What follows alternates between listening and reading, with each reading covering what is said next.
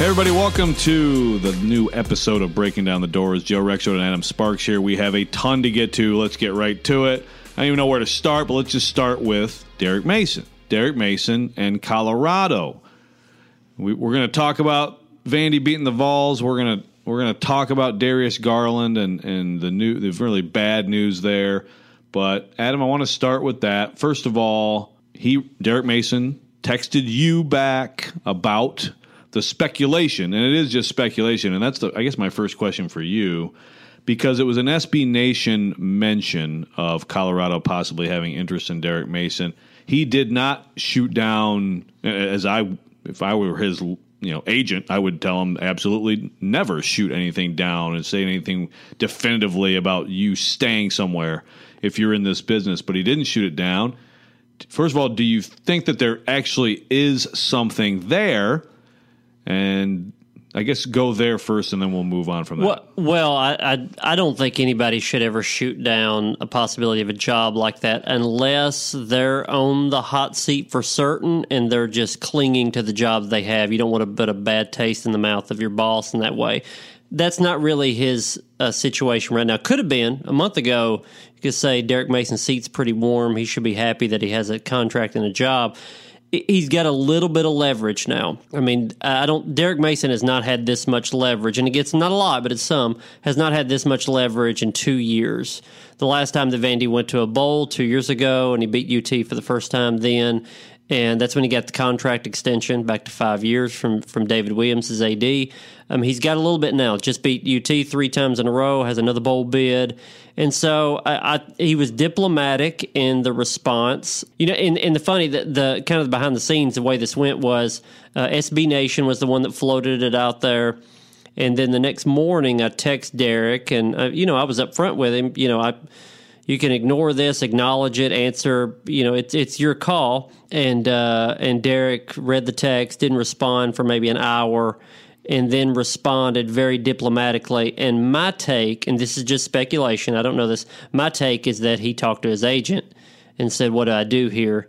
And I thought he'd give a good answer because it was acknowledging, I love being here, I love being at Vandy, future's bright, whatever. I'm not going to completely kill this rumor or report. To be clear, he didn't say whatever. Right. whatever. And yeah. But yes, I hear you. And I got a lot of different responses from Vandy fans in person on Twitter and elsewhere. Why did he just say no? I'm going to be a Commodore for life. Well, that's silly. No, that's naive. Very naive.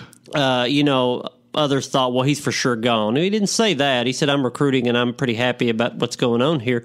So it's somewhere in the middle, which is where you need to be. It's a somewhat of a lateral move, I think we would agree. Okay, before we get into that, do you think that this will escalate to the point where Colorado will have him on a relatively short list of candidates? 24 hours ago, I thought this is just another one of those, he's on a list and it means nothing. I think there's something to it. Okay. I think there's something to it. And now we can debate the jobs, because I did a lot of this with Vanderbilt fans on Twitter, and probably not just Vanderbilt fans, but various people on Twitter a day ago about comparing the jobs. I mean, well, and I think there may be something to it because it's a reasonable option, and his team's not going to be as good next year.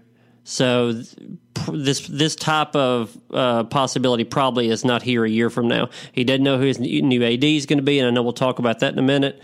So there's pretty decent reason for him to look at it and say, well, maybe if they call my agent, I would consider it. It's Pac-12. He's from Arizona. He's a Pac-12 guy from Stanford. So the job. Now, it's a different job than Vandy. Mike McIntyre was there. He was a National Coach of the Year, 3 seasons ago, won 10 games there, and is fired not long after that. Derek could not go there and go 5-7, 6-6, and keep that job long term. That being said, you don't have to play the SEC. You got to go there and win 8 games at Colorado to stay a long time. And could he do that? Maybe. There's a bottom end of the Pac-12 where you can rack up a few wins, and there's more winnable games at the top of the Pac-12. It's just not as good of a conference. But Colorado you can win at. It would just be a different pressure. He can stay at Vandy and go 6-6, every other year, once every 3 years, and keep this job for a while under David Williams. Under the new athletic director, Who knows? Who knows? Well, and here's the thing, and you were on the air with Willie Donick, Darren McFarland, 102.5, and Willie brought up the point that, I guess one bowl game in the last 13 years for Colorado. Now, the year it was a bowl game, Mike McIntyre got them all the way to the Pac-12 championship game. So I don't think there's any question that the ceiling is higher at Colorado. I don't think there's any question that the investment in program is higher at Colorado. And Adam, frankly, when if you're going to include stadium and football facility in the discussion of program investment, tell me the Power 5 football program that would rank below Vanderbilt. I can't imagine. Well, I mean, yeah, relative to its conference. Yeah. I'm talking Power 5. I'm talking Big 10, SEC, ACC, Big 12. I'm forgetting the other. Yeah, I mean that's harder to do than now that I think about it. Yeah, and I mean it's really got to be. I mean, there's Pac-12. There's a small timetable in here. If Derek were to go to Colorado or somebody else that calls, he would have to decide this fairly soon. Just because that's when coaching changes happen, and the new AD comes in this week, next week, whenever. Derek's got to feel that person out. Is this person somebody that's going to come in and shake up things and suddenly have those resources, get those resources, or is this going to be what it's been for decades, and this is just going to be somebody that's gonna stack football right alongside of women's golf and men's tennis and bowling and all those things. And if it's the latter, eventually he's going to leave if he can. Well, and beyond that, Adam, I mean, look, if he gets the sense that it's kind of a judgment year for him next year, like you said, I mean, we don't know who all's leaving, but I think a few of these guys are going early to the NFL, at least a couple. Schedule's much tougher. I mean, that team next year, I think there's a real chance that's a 3 or 4 win team. And if you feel like this athletic director is going to judge me and watch carefully on this year and where this program is headed, then I think you have to really think about what's the smart move right now. Yeah, it's the old get ahead of the posse kind of thing, right? And which is crazy to say because I think, like you said, he has leverage, and he just beat Tennessee, just got to a bowl game, so. You would think, considering what Vanderbilt does compared to other places, that he would have some leeway. Well, it all comes down to the new AD. If David Williams is still here, I don't think this is as much of a question. But here's the catch-22 of that. If David Williams is still the AD long-term, you probably feel like you're probably not going to get those resources. So there's maybe a win-lose pro-con situation to the new athletic director.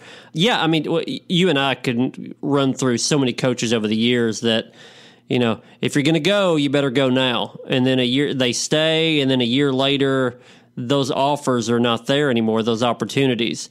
And Derek could easily be in that situation. If they go 4-8 next year, he's not getting any calls, but he'll get them now, and so he's got to make a judgment call with that. And again, until the new AD gets here, he doesn't know quite what he's dealing with at Vanderbilt. But I mean, it could be a gamble either way, stay or go. And to go back to the discussion, and I just brought up investment. I mean, from that perspective, I put Vanderbilt last in Power 5. I want someone to tell me who could possibly contend for that spot. However, that's not the only consideration. First of all, if you're at Colorado, if you want to compare those two, you have much better access to talent here.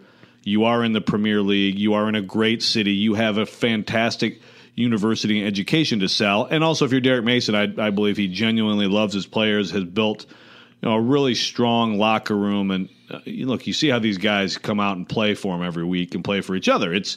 This is a credit to him. It's also something that when you build it, you don't just want to walk away from it. So those are all factors in the favor of Vanderbilt to consider. But again, strictly from the program investments standpoint, and I know he's frustrated. I mean, how could he not be? He has been actually very open and public about that at times. That has to be a big thing on the list when you're going pros and cons. Well, and let's flip this conversation around. We're looking at it, should Derek leave or stay?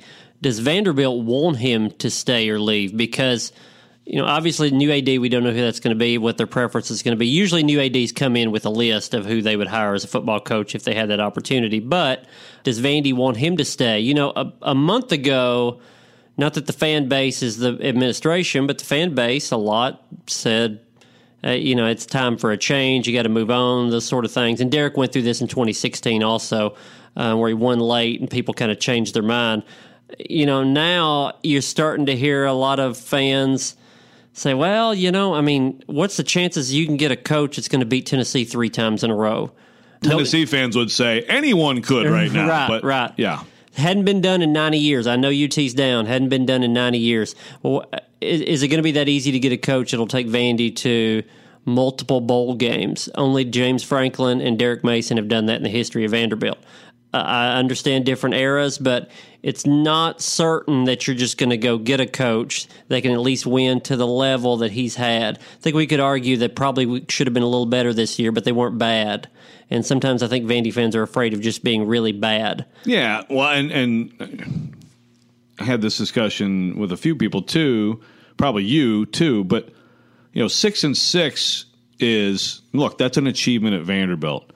This team, I think we both agree this team should have been better than that. And I think you can trace some in-game coaching to why it wasn't.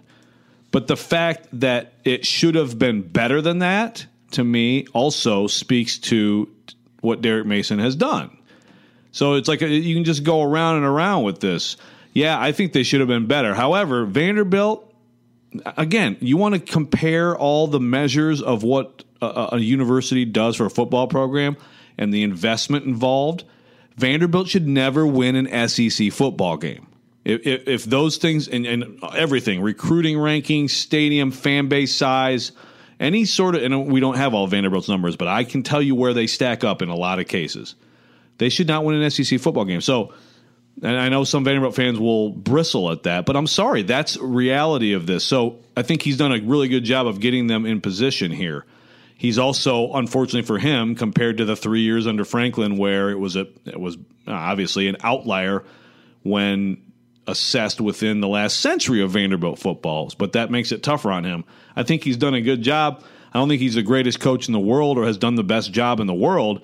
I think he's done a good job, and you could do worse. Maybe you can do better too, and I think some fans cling to that and say, "Well, look, he's just, look at all the mistakes he's made." I mean, it's a really complex discussion about him because you look at his overall numbers; they're not good. Well, and on that note, let's push it over to their most recent game. You say they shouldn't beat anybody in the SEC, and I agree with you based on resources. The win over Tennessee, 38-13, it was never really in doubt, I don't think. I'm not sure if that changes. With each coach that Tennessee has, you can kind of look at it and say, this one may be the one, and I wrote it in a story on Tennessean.com right now. It's Lane Kiffin swagger. Oh, that's what UT needs. Well, Derek Dooley's, Southern background and approach. That's what you need. No, Butch Jones and his star-studded recruiting class. That's what you need. And every coach, you can make an argument, this is what's needed. Well, Jeremy Pruitt is Nick Saban disciple. That's what's needed. And a month ago, that looked like the case. Now I'm not so sure, and now he's looking for a new offensive coordinator.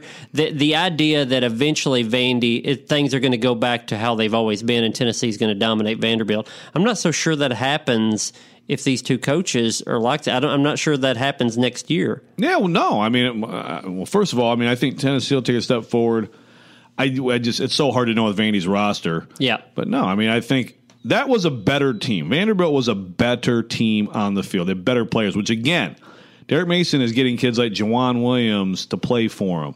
He's finding kids like, Cam Johnson got hurt this year, but that's a big recruit that people wanted. So he's getting some good players in here he's putting together pretty good teams. But that was, now some of them, as we said, Jared Pinkney, I expect to see him on Sundays next year. Yes. And Kyle Shermer obviously is a senior, but that was a better team. Vanderbilt, there was nothing in doubt about that. And it's funny because all through the year we went back and forth on that too. Tennessee goes to Auburn, looks really good and wins. They crush Kentucky. and they have some talent, and so you're not sure there. And I think my thoughts on this game changed a lot from the beginning of the year to the end. I was like, yeah, it's going to be really close. I picked Vanderbilt in a close game, but early on I was like, Vanderbilt would just destroy Tennessee right now. Well, it turns out that's exactly what happened. Well, and I think you saw a difference between the relationship between coach and players also, which is understandable because Jeremy Pruitt's a new coach inheriting someone else's players, but it seemed like there was more friction or maybe apathy that I saw on the Vols sideline, where there was a little more enthusiasm on Vandy's sideline, and that showed on the scoreboard aside from just the talent. But yeah, I'm not. One thing that shocked me about the UT game, and obviously this is the first time I saw them in person live this year, they're not fast. I mean, they are not fast, and every Tennessee team just about that I've seen in my 39 years on earth has been fast and athletic. I didn't see speed. I didn't even really see that much speed at wide receiver. Yeah, I was going to say that's the one place I would say they have some, but Vanderbilt did a good job. But Jennings is good, and he's tall, and he can go up and get it. Callaway can go. Yeah, okay. Now, Ty Chandler can run, but... And you saw it on the one play when we thought maybe the game was turning. But sideline to sideline, I'm used to seeing a lot of athletes at linebacker, rush in, those types of things. I didn't see that at Tennessee, which maybe it shouldn't have surprised me, but it still does. And to your point, I mean, that's one thing that stood out. I mean, Vanderbilt brought everybody. They usually split up offense, defense. They brought all the guys in. And, of course, you're happy after a win, especially a win over Tennessee. Vanderbilt's totally sick of hearing about Tennessee. They hear about it every day, all day. You know, Derek Mason had the great story about seeing that orange mailbox every time he drives to work. But it wasn't just that. I mean, I think there is a really good chemistry on this team. I've got a little tidbit on that. The orange mailbox. I know a good friend of mine lives down the road from Derek Mason, and I asked him if that was his mailbox because this is a Tennessee fan I'm talking about. It would have been a great story if it was him. He said, no, but I think I know the mailbox he's talking about. He said it's actually a Clemson mailbox. Oh. It's a faded Clemson mailbox. So Clemson fans. I mean, Derek Mason may have been falsely motivated all this time. We thought this was a Vols city. It's actually a Clemson city, maybe. Right. You just never know. Interesting.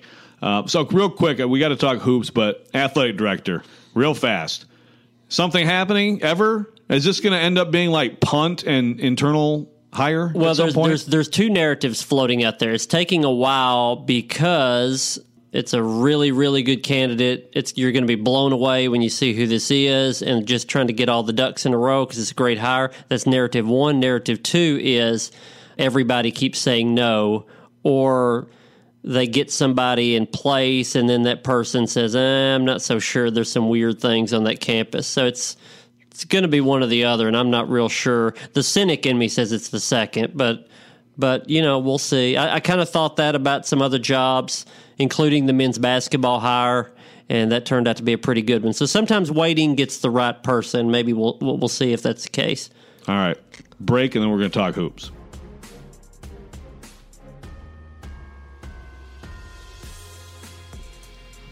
I'm gonna just be open and honest here. Maybe I shouldn't be, but I'm gonna be open and honest.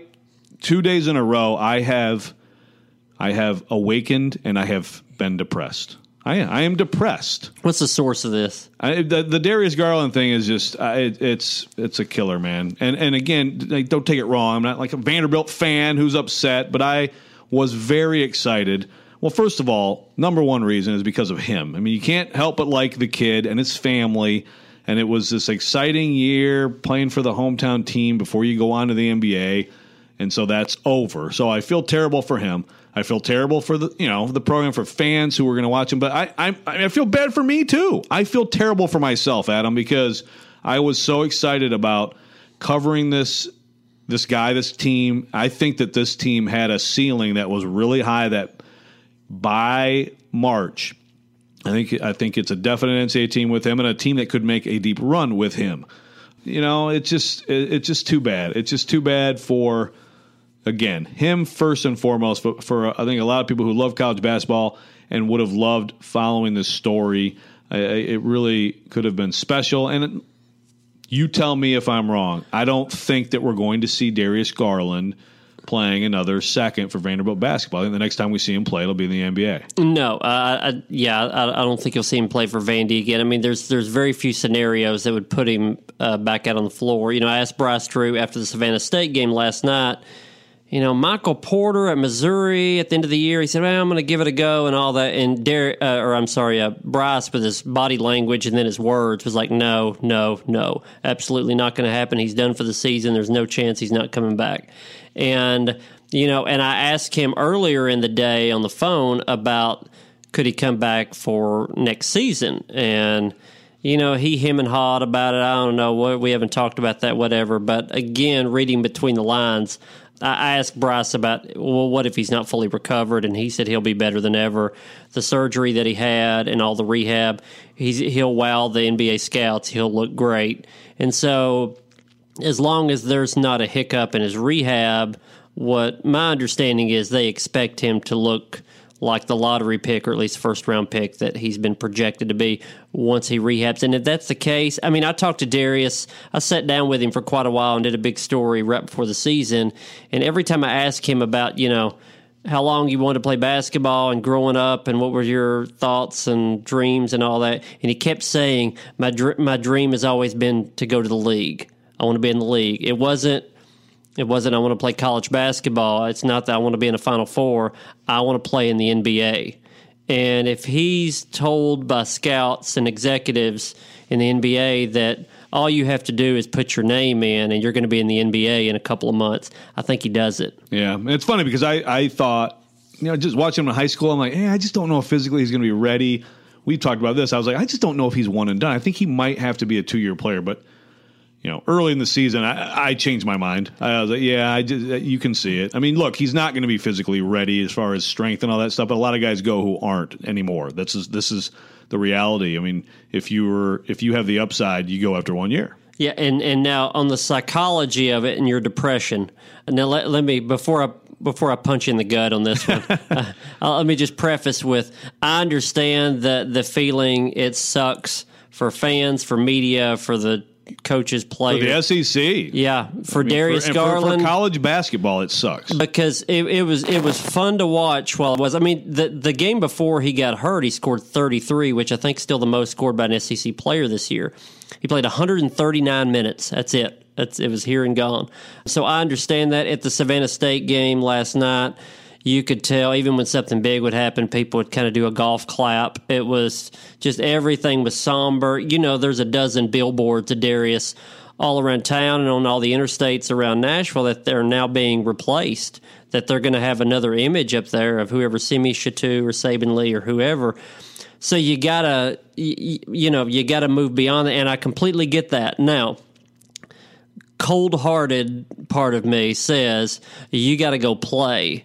And, Bryce Drew said, I completely understand this, but Bryce Drew said after the game last night, he said, these guys haven't practiced in a couple of days. And it was Savannah State, so you were going to beat them if you put 5 guys out there. Put up 120 on Yeah. So, but he said, I gave him 2 days off. I said, get away from basketball, get your mind clear. Aaron Nesmith, the real good 4-star freshman, said Darius sent us a group text, everybody on the team telling us, and he said it's been 24 hours since I got that text, and I still don't believe it. It's still not real, and it sounded very much like he's dead. And I get it, but you know what? Injuries, even the worst ones, the most devastating ones, happen, and they've got NC State, Middle Tennessee, who's not very good this year, but NC State, Arizona State, Kansas State coming in the next 3 weeks. Those are 3 top 30 RPI teams, and those 3 games ultimately could determine if you're playing in the NCAA tournament or not. So, well, of course, the league will. The league absolutely will. But yeah, it's a big opportunity. If you go 2-1 in those games, you're in pretty good shape. If you go 0-3, you got some ground to make up, and the committee will look at it and say, okay, the Darius Garland injury, all that, but they're also. But the thing is, when the committee takes injury into account, but if the guy's not coming back, it doesn't help you. Right. But you are what you are without him now. What you don't want to happen is this team sleepwalk through December because, they think Darius Garland's dead. Let's just pretend Darius Garland never signed here. Well, you still have Simi Shatu, which is like the top 3 prospect ever signed by Vanderbilt. You still have Saban Lee, who was one of the best freshmen in the SEC last year. Aaron Nesmith, most years would be your top signee. Who had a great game against Savannah State. Yeah, it's a good sign for him. Really good. Matt Ryan is a good three-point shooting Notre Dame transfer. You got a Syracuse part-time starter eligible immediately in Matthew Moyer. Which to me is more important now, yes. just to have that depth and another Joe Toy is a player. Solid senior. Cleavon Brown looks like he's really kind of turned the corner. If Darius Garland never stepped foot on campus, you would still say, well, this is an NCAA tournament team. So you kind of have to move forward, appreciate the fact that Darius Garland's going to be on the bench cheering the team on, but you can win. You need to move on and try to win. That's I know that's the cold-hearted part of it, but you got to move on. No, you're not wrong. And I think I agree with you that this team is still good enough to get a bid. You know, the win at USC is a great. I think USC is going to have a good year, especially when they get everybody back. That's an interesting one because it's a true road win, which is very valuable. But again, it was with Garland. So what will that be to this team at the end of the year? I mean, it's still something, but if you really pick things apart, it's like, well, that's, pre-Darius injury, and that's not what this team is anymore. But to your point, they've got opportunity ahead, and I agree. I think you've got to make now Saban Lee the primary ball handler. And, you still have a lot of good pieces. And Max Evans looked fine in the role when he needed to be. But, yeah, Saban Lee's got to be the guy. I like Nesmith really, really taking off. And not just because he's a shooter. We already knew he was a shooter. He just kind of had to come into his own, and that's coming now. But against Savannah State, and again, I understand with Savannah State, it wasn't USC or Kansas State or whoever. But against Savannah State, he took the ball to the rim, and he finished with some dunks about 3 or 4 times in traffic. And if he can do that, add a little bit of that to being a shooter, then you've got a guy that'll get a lot of minutes and maybe be your starting shooting guard sometime this season. You've got some pieces there. Yeah, and Saban Lee he was working on being that more of a catch and shoot guy, more of a slasher 2 guy this year. Now he transitions to, okay, the ball's in your hands, and now Nesmith has got to step up, and Toy too, Joe Toy. You guys are catching and shooting more, getting more shots, more opportunities, I think, because of this. So and Matt Ryan can't shoot from 40 feet like he has. You didn't see that as much in the Savannah State game. I don't know if somebody told him that or not, but he's open anywhere. But you really can't. You and I bickered a little bit on Twitter last night that I need to see less 30-foot three-pointers. I need to see less Simi Shittu throwing a no-look on a 2-on-4 break. Love it. Yeah, you do. Against Savannah State. Against Savannah State. There's a little bit of this AAU mixtape feel, which is fun, but by the way, it's harder to do if Darius Garland is not out there. Yeah. And it seems like these guys are kind of doing the poor man's version of that, and you can't do that. All right, so it'll be interesting moving forward. Tough break for Darius Garland, but yeah, he'll be fine, and he'll be in the league next year, I think, and I think Vanderbilt still has a chance at a very good year. So that's it, a jam-packed podcast. We'll be back soon on Breaking Down the Doors.